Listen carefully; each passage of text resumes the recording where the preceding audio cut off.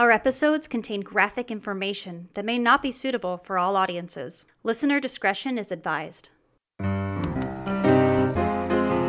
you like some murder with your coffee?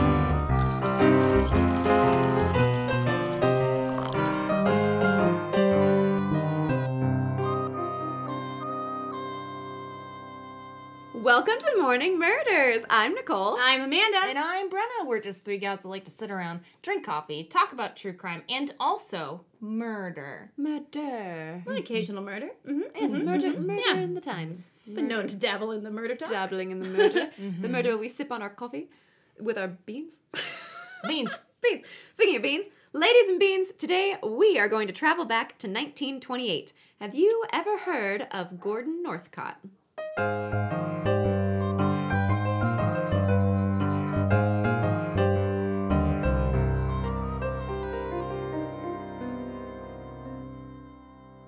All right, so Gordon Northcott was born on November 9th, 1906 in Canada. He was raised in British Columbia, but then he moved to Los Angeles with his parents in 1924. He asked his father to purchase him some land while they were in California about 2 years later. The land was in Wineville, California, and the business, a chicken ranch. Oh. That's not wine. No, it is not. Okay. Wait, an actual chicken ranch A or like a chicken Las ranch. Vegas chicken ranch? No, like an actual Okay. chicken ranch. Actual chickens. With chickens. Now I'm Chickens even are more present. confused. Gordon got to work on building the chicken ranch and a house, asking his father for help since he was in the construction business, and he asked the help of his nephew, Sanford Clark. It's his sister, Winifred's son. So Gordon drove all the way to Canada to ask his sister if it was okay if Sanford could come to the United States and help out on the ranch. It was far away, but it was family, so he'd be safe, right? He was 14 years old, and once they were back in the States, Gordon physically, emotionally, and sexually abused the boy, which was only the beginning of Gordon Northcott's horrors. Oh, and also, Gordon is 19, just so we know how old Gordon is. Oh. So his mother, Sarah Louise Northcott, also lived nearby the ranch and would visit often. She was also rather obsessed with her son, some say. Gordon had a habit of kidnapping young boys and molesting them. He would often let them go afterwards, going as far as driving them home, but there were many that he did not. The ones that he kept, he would go on to murder them and dissolve their bodies in quicklime. Oh. It was found that at least 4 boys were murdered on the Wineville Ranch. It could be up to 20, though. But let's talk about the ones we do know to be true. Ladies and beans, grab your mugs of magical coffee because here come the murders. So, 9-year-old Walter Collins went missing after he left to go see a movie on March 10th, 1928. BuzzFeed Unsolved True Crime does a really great episode on this case, and it centers around the bizarre happenings after Walter disappeared. So his mother reported him missing after 5 days. The search took many different turns. One person came forward and said that they had seen him standing on a street corner in LA, wrapped in newspaper and only showing his face. Weird. Ooh. Yeah. The authorities searched, but that lead came up empty. Then the boy was found. Walter was okay. The police reunited the boy and his mother, and after a few days, the mom, Christine Collins, was like, this is not my son. He looks like him, but my son called me mother, and he calls me mom. After the police called her crazy and even put her in a psychiatric ward, the boy did come forward and was like, yeah, I'm not Walter. Hey, okay, it can happen. This is for serious true story. My mom, I was just born. My mom is in the hospital and they come to bring the baby to her for feeding and they bring her a baby and they put it in her arms and she goes, this is not my child. Oh my God. And they're like, yeah, it is, Miss Kraft, blah, blah, blah. And she's like, no, my baby was born with a full head of hair, which I was. This baby is bald. And then the roommate with my mom goes, that's not her baby. So, oh my God. luckily, I You're got with the fine. right parents. So they tell me. Oh Yeah. my God. Dun, dun, Dun, dun, dun. A new So, mystery. I mean, it happens. Right. And that was the Happens. 80s. And this is way before that. That's nutsos. So in this case, the boy does say who he is. So he's like, I'm Arthur Hutchinson Jr. His mother died when he was 9 years old, and he'd been kind of living with his stepmom, whom he hated, and he wanted to get away from her and travel to Hollywood to meet his favorite Western star, Tom Mix. When he overheard some folks talking about the missing boy Walter in Hollywood, He took it as an opportunity to get where he needed to go. Get it. Yep. So Wait, how old is this child? He's 9. Yeah, and 9. he's the one with the idea. He's Yeah. like, Oh, yeah. I'm going to pretend to be that. Uh-huh. Yeah. Whose brain does that at 9 years old? He really wanted to see Tom mix. 20s, baby. Summer of love. He was an aspiring actor. Yes. So Christine wasn't crazy at all. She knew it wasn't her son, and it took a few days, but she knew it wasn't him. But if he wasn't Walter, then that meant Walter was still missing. Right. So May 16th, 1928, brothers Nelson and Lewis Winslow went missing on their way back from a yacht club meeting. Nelson was 10 and Lewis was 12. Their parents received strange letters saying they were fine, and then one said they were going to Mexico, and the other said they wanted to stay missing and possibly gain fame from their disappearance. There was also a young man later identified as possibly Alvin Gothea. He worked on the ranch, and his headless body was found in a ditch near a road in La Puente. His body was found in February 1928. None of this came to light, though, until Jessie Clark made a trip to the ranch. She was Sanford's sister and was worried about him. She made the trip as kind of a wellness check to make sure he was doing okay. I mean, you can't call him, it's the 20s. It was August 1928, and when she arrived, everything seemed fine. But that night, once Gordon was asleep, Sanford confided in his sister the horrors that were taking place. He told her he was being physically, emotionally, and sexually abused, and that Gordon was kidnapping and molesting young boys, and even murdered 4 of them. Jessie went back to Canada and told the American Council in Canada what was going on. The council then wrote a letter to the LA Police Department informing them of what Jessie had told them. So Gordon and his mother, Sarah, thought that Sanford would never speak up about things, so there was an incident that took place to ensure that he wouldn't speak up. But once he was safely in police protection, he did end up telling everybody everything. Good. Yeah. So Alvin Gothea had been shot and decapitated. The body was disposed of in the ditch because Gordon said he had nowhere else to put it. He brought the skull back after dumping the body and crushed the skull. Okay. Walter Collins. Walter Collins had been abducted by Gordon and kept in a chicken coop.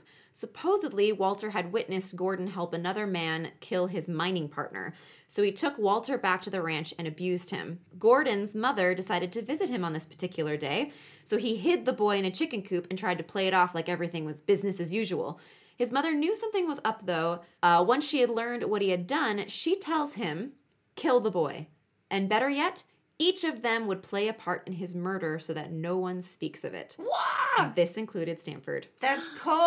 Yeah. Oh They my all God. took turns hitting Walter in the head with an axe. No. Yep. Walter was asleep in the chicken coop when they started hitting him. Only parts of his bones were discovered.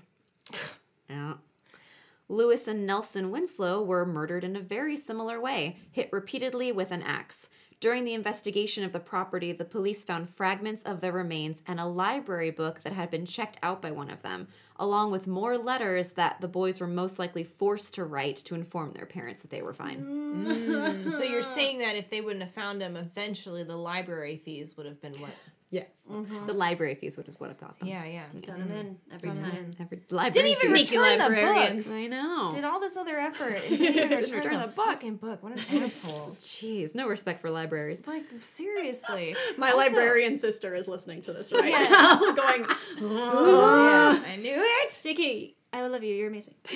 Thank you for listening. Yes, thank you for listening. Thanks to Jessie, 2 U.S. immigration detectives went to the ranch to investigate. Due to the long and winding road that led to the farm, Gordon saw them coming, so he and his mother began to flee. He had told Sanford to stay put and distract them. He threatened the young boy's life, saying that he would be shot from the trees if he didn't do what he was told. And after a few moments of the detective's arrival, the boy sensed that he was safe and began to tell him all of this. That he was being held against his will, that he was being abused, and about the boys as well. He's started to go into the terrible details of what happened on the farm, how Gordon would kidnap the boys and abuse them, and when he got bored, he would lure them into the chicken coop to watch the chickens hatch and proceed to hit them in the head with an axe until they were dead. Yeah. Come look at this chicken lay an egg. Death. Was there, I guess there really just wasn't a lot to do back then. I'm just trying to think of, like, alternative hobbies. Like, I don't know. What about, like, not tying? Bro, whittling. Whittling. Actually taking care of the chickens on your farm. Oh. Yeah. Yeah, hobby. To cover up the evidence, he would dissolve the bodies in quicklime and then bury what remained. When Gordon and his mother saw the detectives approaching as part of the cleanup, his mother actually went around and dug up some of the bodies and tried to further destroy them and any other evidence. They were able to flee to Canada, but only held on to that sweet, sweet freedom for a mere moment, for they were arrested in Canada on September 19th, 1928. The police were trying to get them sent back to LA so that they could be arrested and tried in the States, but due to some paperwork issues, it was delayed until November 30th, 1928. When they were in Canada, his mother confessed to the murders, saying her son was innocent, but he also confessed to 5 murders. But then they both recanted their confessions once they were back in California. Okay. Sure. Yeah, just run out time and bother people and resources. Okay, cool. Yeah. Cool. But because she couldn't let her son get into trouble, Sarah again confessed to the murder of Walter. She said she was the last one to give the fatal blow to his little head that killed him, and was also the one who buried his body. She did not have a trial because of her confession, and on December 31st, 1928, she was sentenced to life in prison, even though she should have received the death penalty. The judge let her off because she was a woman. During the hearing, though, she said a lot. She talked about how Gordon was abused as a child, sexually assaulted by several family members, and that she was really his grandmother, and that he was the illegitimate son of an English nobleman, that he was the result of incest between his father and his sister. Whoa, There's a lot. There's a lot of stuff. Lady. The thought is that she was trying to get the judge to have pity on her son and not sentence him to death, sparing him like he did with her. She served time at the state prison and was paroled after 12 years and later died in 1944. Gordon had a different experience in the courts. His trial began in 1929. Because his mother had confessed to Walter's murder, they did not charge him with that murder, even though he was implicated in it. There is speculation that he committed up to 20 murders, but there was no evidence ever discovered to back up that theory. His trial only involved the murders of Alvin Gothea and the Wilson brothers. It was 27 days, and the jury took 2 hours to deliberate.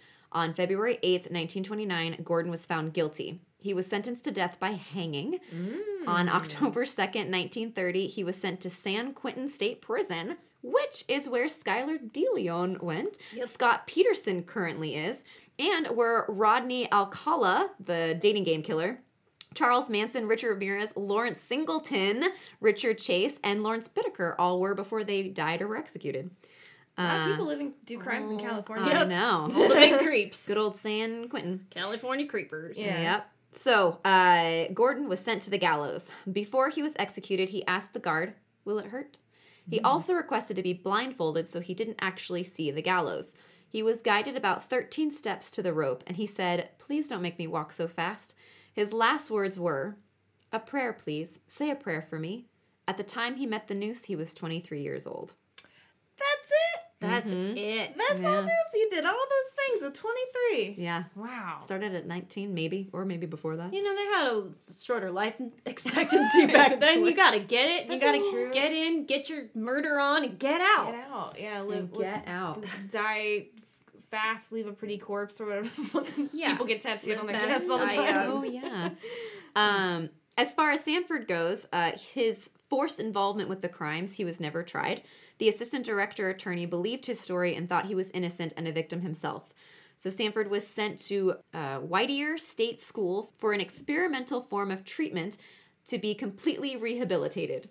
He was sentenced to stay there for 5 years, but only ended up being there for 23 months. He progressed quickly and impressed everyone there. He later died in 1991 at 78 years old. He did go back to Canada after everything was over, and he lived out his days there. He is buried in Woodlawn Cemetery. And he had no other reports of anything, so he was just being around in his environment trying to survive by... Yeah, gotcha. Okay. Just this 14-year-old kid who uncles did terrible things. Yeah. So now, because of all of these horrid events, Wineville, California decided to become Mira Loma on November 1st, 1930. It was in the hopes to disassociate the town from the chicken coop murders. In 2010 and 2011, parts of Mira Loma were absorbed by 2 other cities, Eastvale and Jurupa Valley. There are some places in town that pay homage to the dark past. There's Wineville Park, Wineville Avenue, Wineville Road, and a few other places. If if you have seen American Horror Story Hotel, then you might recognize who Gordon was. He's mentioned in the season where Kathy Bates' character's son was one of his possible victims. There is a scene where the cop pulls up Gordon on the police database. They like show him on there. They're like, why have we not talked about this guy? So, now I know that was a bit of a ride, but this next one is even more of a doozy. When I heard about the Gordon case, it reminded me of this one because it also took place on a farm, only this time it was pigs. So now is the time to grab a fresh cup or pot of coffee beans, something to comfort yourselves. So this takes place in Canada, and the main player is a horrible monster named Robert William Pickton. Or Willie.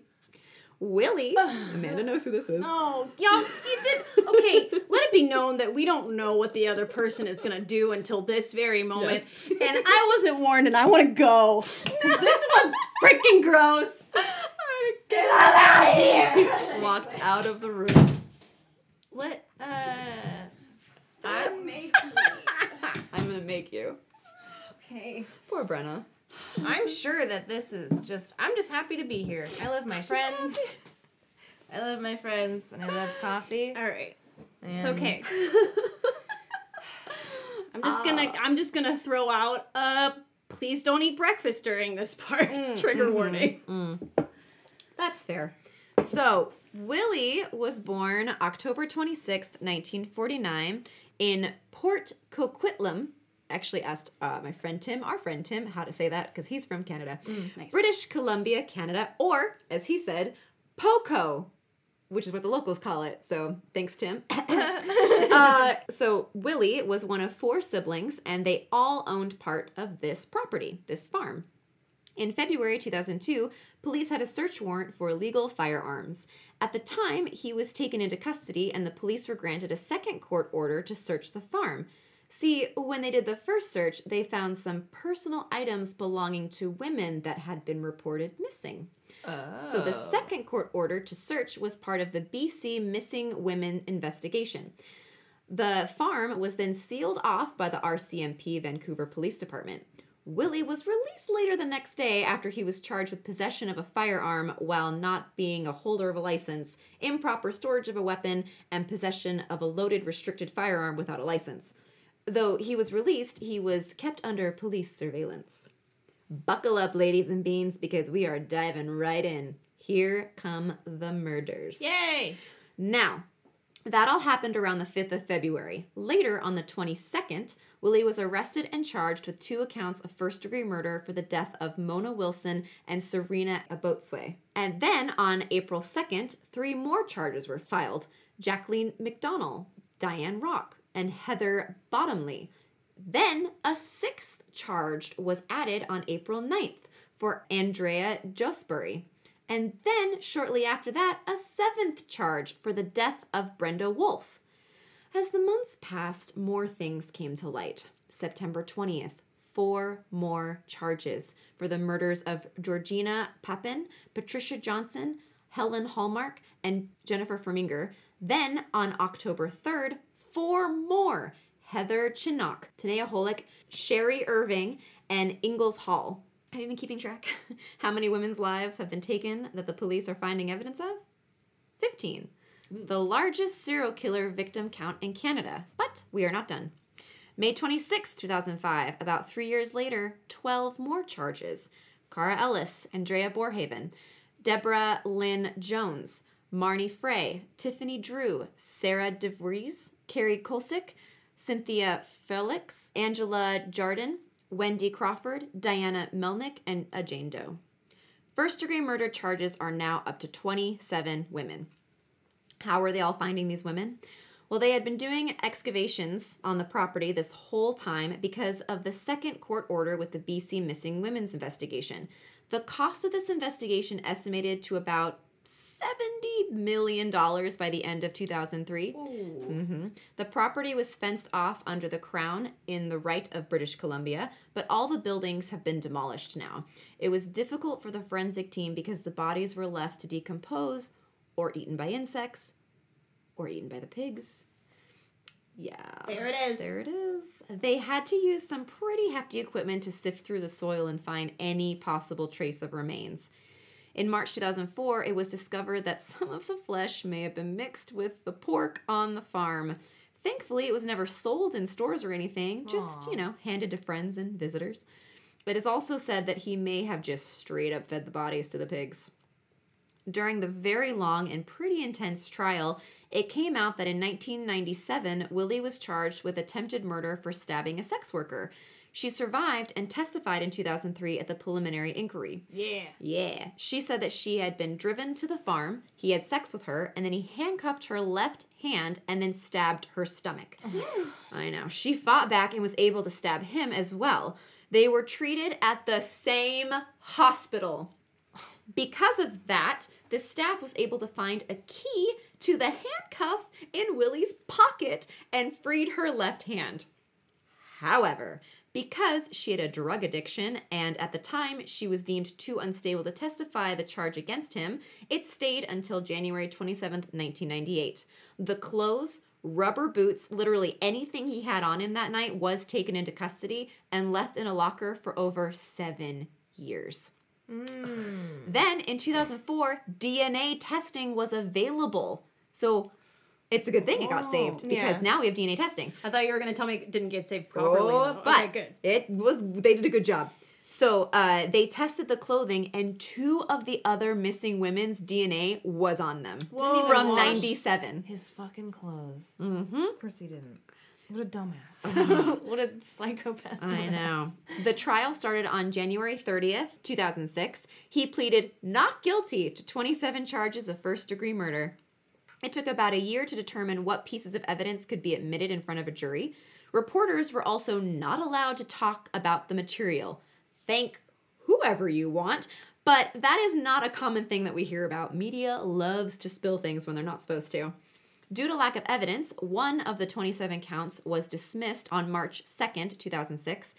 Then, on August 9th, Justice Williams served the charges and ended up splitting them into 6 charges and 20 charges.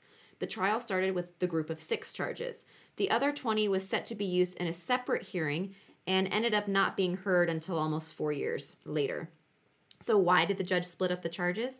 It was explained that the judge did not want to put all of that on one jury, since the trial could last upwards of 2 years with such a large number, and the chance of being a mistrial is much higher. So he picked the 6 that had materially different evidence, unlike the 20. A lot of the evidence wasn't even heard by the jury, though, only the trial judge until about a year later. So the original jury was 12 people with 2 alternates, and it was completed on December 12th, 2006. The trial was supposed to start on January 8th, 2007, but it was delayed until the 22nd. When the trial started, the media ban was lifted and the Canadians could finally hear about the details of this awful, awful case. The evidence was brought up, including skulls cut in half with hands and feet stuffed inside them, remains stuffed at the bottom of garbage cans, blood-stained clothing found in a trailer where Willie lived on the property, jawbone and teeth found beside the slaughterhouse. In the laundry room, they found a revolver with a dildo attached to it, and it contained DNA of Willie and the victims. A videotaped recording, which was played for the jury, and Willie claimed that the dildo was meant to be a makeshift silencer for a gun.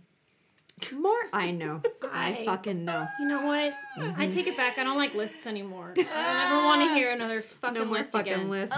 So he just had to like make use of all the room that he had on his property and just shoved people inside of other people and just like under stairs and around things. It's like one of those those games, like cell phone games where you're just like clicking on things to like find them. It's like a list. It's like a find this list of things. It's like what I spy. Yeah, like I spied more bodies. Bodies. A Good with jawbone a dildo. and some teeth. Oh, God. There's more. So, more evidence included 2 pairs of faux fur-lined handcuffs, boxes of ammo, syringes with this blue liquid inside, Spanish fly aphrodisiac, a videotape of a friend of Willie's, Scott Chubb, saying that Willie told him a good way to kill a female heroin addict was to inject her with windshield washer fluid. That was my question of like, what's the blue? Is it Wind- Windex? Like windshield antifreeze? washer fluid. Oh, wait, what an interesting. All right. A second tape with Andrew Bellwood saying Willie said he was killing prostitutes by handcuffing them and strangling them, then bleeding and gutting them, and then feeding them to the pigs. There were tons of photos of the items and the remains found in the garbage cans. Then there was a moment on October 27th with the jury. There had been a claim that one of the jurors had already decided Willie was innocent. But there was no evidence of the claim, and the juror denied it, so Justice Williams said she could stay on the jury. Due to an error when answering a question, Justice James suspended the jury deliberations on December 6, 2007. They had asked for a clarification. Are we able to say yes, find him guilty, if we infer the accused acted indirectly? Meaning, can we say he is guilty to first-degree murder if they don't believe he acted on purpose, like incidentally, which is what first degree means? So he accidentally killed 27 people. Right, but that would be second degree. So that's what they're saying. So if they find him guilty because they do believe he murdered them, but not that he intended to murder them. I know. What? I know. Okay. But they're just asking for clarification. Sure. So- Do your job. Right. They all came back on the 9th, and the verdict they agreed upon? Not guilty for first-degree murder. But don't fret. I'm fretting. They did accuse him. They said that he was guilty of 6 accounts of second-degree murder, which meant that he would serve a life sentence with no possibility of parole for 10 to 25 years. If he would have received the first degree, he would have not been eligible for parole for 25 years. Then, on December 11th, Judge Justice Williams read 18 victim impact statements. He said, Mr. Picton's conduct was murderous and repeatedly so. I cannot know the details, but I know this. What happened to them was senseless and despicable. The judge changed the sentencing to no possibility of parole for 25 years, which is the most you can do for second-degree charge and is equal to first degree. And with all of these, there were appeals that happened. There were 2 appeals in June 2009, one from the prosecution and one from the defense. It was basically an appeal to appeal the acquittals that were being brought to the table. The Attorney General's appeal was on the grounds of all the evidence that had been brought during the trial. The appeal kind of scared the victims because even though he had not received first degree, he did basically get the same sentencing with the second degree charge after the judge changed it. And if the Crown argued that the judge made errors during the trial, it could jeopardize the original conviction. It was also just announced that the appeal was happening to the public before it addressed the victims' families. There was an apology for that behavior, but what's done is done. I mean, if you find that out through the media, that sucks. That really sucks. And it was all done because of what ifs. It was fears from the prosecution about Willie's side and what they might do. So they wanted to make sure they could do all 26 counts if a new trial happened. The time period to do an appeal is only 30 days after a trial date, so they wanted to make sure they didn't miss the window. If the defense had not filed an appeal, then they would have pulled their appeal. So basically, the prosecution only filed one as a safety net, and that was it. But they had to file it within that 30-day period or they'd miss their window. The defense appeal was on the grounds of actually having a whole new trial where the charge was second degree, which would prove that the original judge made an error in the preliminary trial when he decided the charge to be first degree. And that would just mess everything up. So after a few back and forths and confusions, the Supreme Court of Canada decided to dismiss Picton's appeal and keep the original conviction. Everyone was like, hell no, you do not get a new trial, goodbye. However, there was a split about whether or not the judge had made errors in how things were handled. They did not pursue it further, though, because they did not want to risk overturning Picton's conviction. On the other 20 counts, it was later said by Neil McKinsey, a BC Crown spokesperson, that the charges would not be taken further. He said, in reaching their position, the branch has taken into account the fact that any additional convictions could not result in any increase to the sentence that Mr. Picton has already received. Some families were grateful that the terrible details would not be brought up again, but others were very upset because they wanted to seek justice for their lost ones as well. There was an apology from the VPD, the Vancouver Police Department, at a press conference, Deputy Chief Constable Doug Lepard said to the families, "I wish from the bottom of my heart that we would have caught him sooner. I wish that the several agencies involved, that we could have done better in so many ways. I wish that all the mistakes that were made we could undo. And I wish that more lives would have been saved. So on my behalf and the behalf of the Vancouver Police Department and all the men and women that worked on this investigation, I would say to the families how sorry we are for your losses and because we did not catch this monster sooner." So the victim list is heartbreakingly long, and even more came out after the trial. He was also convicted of the 6 murders, and the other 20 murders did not go to court, but there were upwards of 23 more women that fell victim. He claims 49 victims. He spoke to someone in prison about it. Some additional names I found were Mary Ann Clark, a.k.a. Nancy Greek, Yvonne Marie Bone, and Dawn Teresa Cray. The Crown reported that Willie had told an officer that he wanted to kill one more woman to make it an even 50, and the only reason he got caught was because he got sloppy. Ugh. And I found an article in 2016 where one of the investigators goes back to the location of the farm. It's now townhouse condos and walking paths, a soccer field. It looks totally innocent and a completely normal place. You'd never know that it was once the place of this house of horrors for so many women. When the former Vancouver Police Department detective visited, they said, "Standing here now, I don't feel that much. It's a lot like a historical landmark. It's a place where you know terrible things happened, but a lot has changed." Whew. Now, I first learned about this case after watching an episode of Criminal Minds. Afterwards, I was like, was that real? And it sure enough was. Yep. And that, my ladies and beans, are the stories of 2 guys and their awful farms. Any final sips?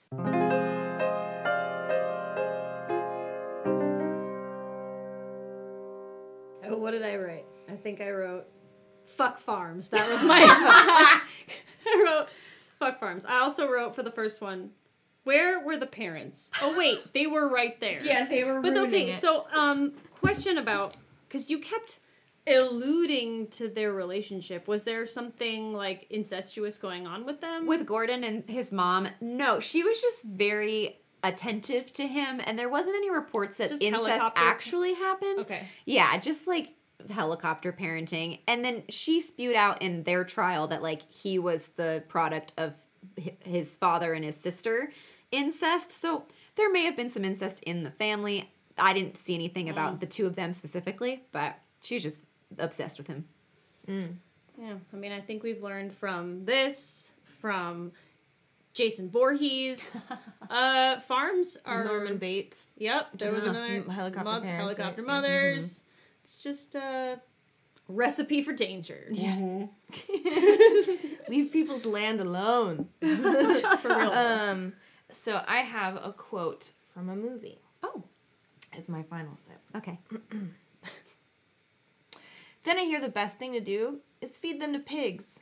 You gotta starve the pigs for a few days, then the sight of a chopped up body will look like curry to a piss head. You gotta shave the heads of your victims and pull the teeth out for the sake of the piggy's digestion. You could do this afterwards, of course, but you don't want to go sieving through pig shit now, do you? They will go through bone like butter.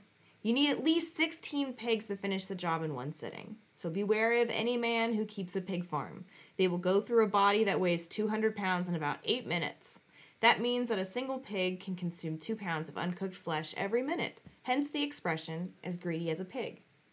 Oh my god. Oh, thanks. What is what that movie is that from? from? That's from the movie Snatch. Oh, Snatch! I knew Yes. I'd heard of it before. Yeah, that's from the movie Snatch, and I think that's Alan Ford's character Bricktop talking. That's I great. think the actor's name is Alan Ford. But yeah, it's But yeah, incredible. that pretty much sums it up. Yeah. This was not, and he was not the first or the last person to Oh, use no. pigs. No, Because I sure not. recently heard a Morbid episode where they were talking about a woman that used pigs. Oh, good. Yeah. That's nice. Yeah. My final sip is this. So, once these guys were arrested, that is when more people came forward to tell their stories. Sanford only started talking when he was safely with detectives, and once Willie was arrested, neighbors came forward. Fear is a very real thing, and to be put in these scary situations is awful. But just like they did, the moment you find a chance to speak up, do. Sanford told his sister in the wee hours of the night, and she got things started. Someone reported illegal guns on the farm, and that's what got things started. It's scary to speak up, but if you don't, then more terrible things will happen. And even in little things, if you see someone being mean or making an inappropriate comment, safely find a way to speak up or tell someone who can help. We need to help each other and look out for each other. And that is my final sip. That's a very good final sip. Boom, baby. Boom. Words to live by. Thanks, Words to Nicole. live by. Thank you guys. And thank you, Beans, Thanks, for Beans. listening. And we hope you enjoyed another episode of Morning Matters. Oh, no. The piggies. Have a murder you like to talk about over coffee? We would love to hear about it. Email us at morningmurders@gmail.com. Thank you for listening to Morning Murders.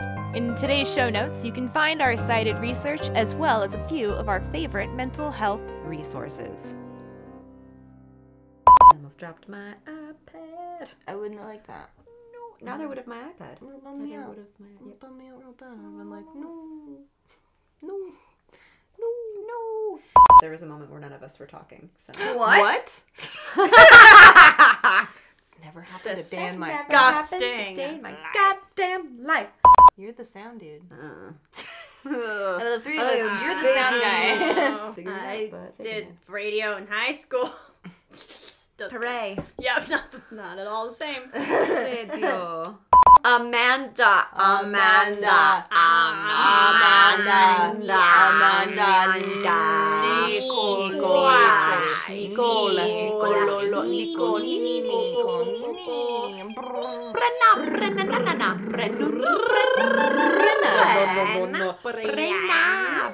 Morning murders.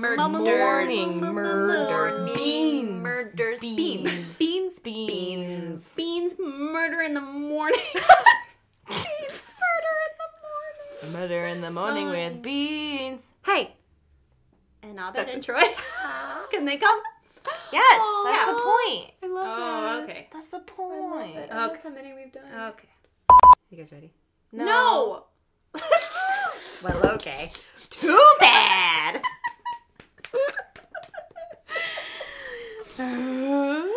Okay. That's what I'm listening to. Scooby Doo. No, because I'm editing the toolbox. Tim Allen. The killers. Oh, Oh, you mean the Tool Time Killers? Bender Tools is proud to present Tim, the Tool Time Killer. Tim the Tool Time Killer. All right. Tim Allen does a lot of cocaine. Tim Allen does a lot of cocaine. Cocaine. Cocaine. Cocaine. Cocaine. Cocaina. Cocaine. Yeah. He told Stanford to stay where he was. No, to stay. What am I trying to write here? To stay put, probably. The Attorney General's appeal was on the grounds of all the evidence that had been brought to the that had been. And we're done. Yes. It's just so that I know that when things are over and I can edit them later in my memories. Yes. I think I'm going to start doing that at parties. You know, when you're like stuck talking to that person and you're like, cool, I would like to move on now, but it's kind of weird if I just like go elsewhere. So And well, if you would do the honor again, Brenna, I am recording now, so if you want to clap, But you guys just did a clap. you could do it. Okay. Yeah.